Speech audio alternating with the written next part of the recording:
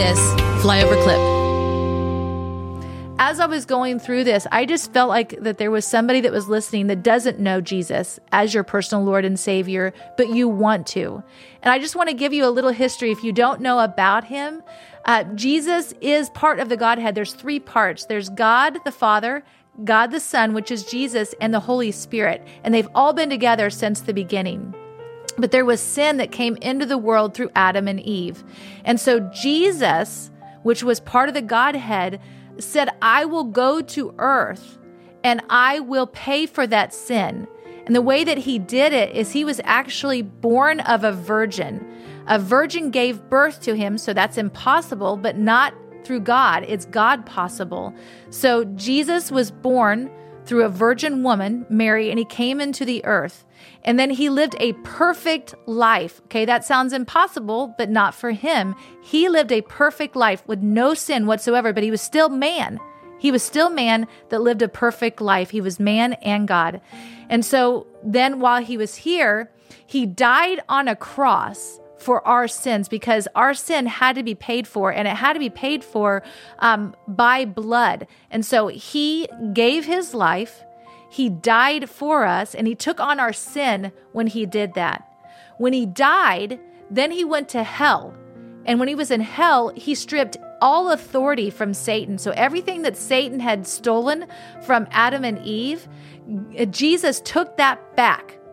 And then 3 days later, he rose from the dead. So he came back to life, and he was seen by hundreds of people, saw him when he rose from the dead. He had conversations with him. He spoke with them.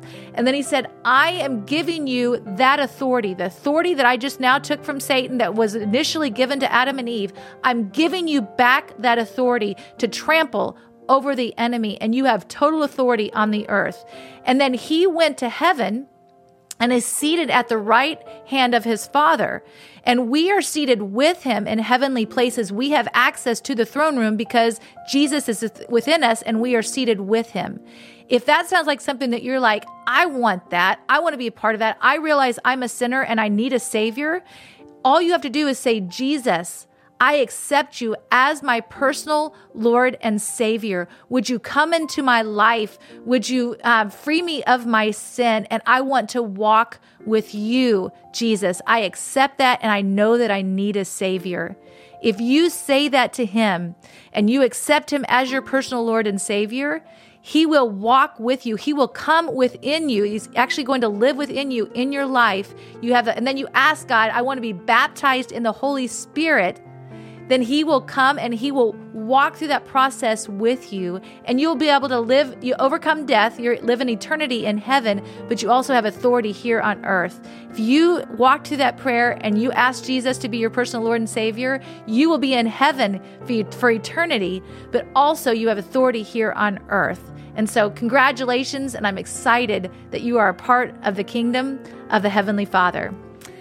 And Lord, we just love you. I pray for every person that's listening right now. God, I just pray strength over our bodies, over our minds, over our souls, and over our spirits.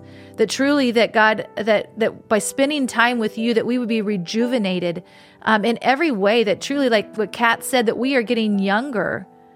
That God, that we would walk in the destiny that you have for us. I pray for prodigal sons and daughters, ones that have walked away from you, Lord.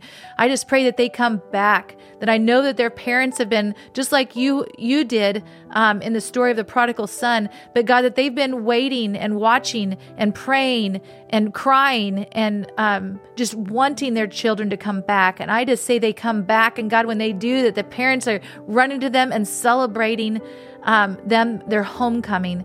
And God, we just say yes and amen to that. I say any body that's out of alignment in any way, any kind of physical ailment, we say come into alignment in Jesus' mighty name. That Jesus paid for it 2,000 years ago, and we don't have to live with it. So that we take up our authority right now and we say, body be healed in Jesus' mighty name. And God, we love you, we worship you, we give you all the praise and all the glory because you deserve it all, God. You deserve it all. We love you, we worship you. In the name of Jesus Christ we pray. Amen. For more great content, go to flyoverconservatives.com.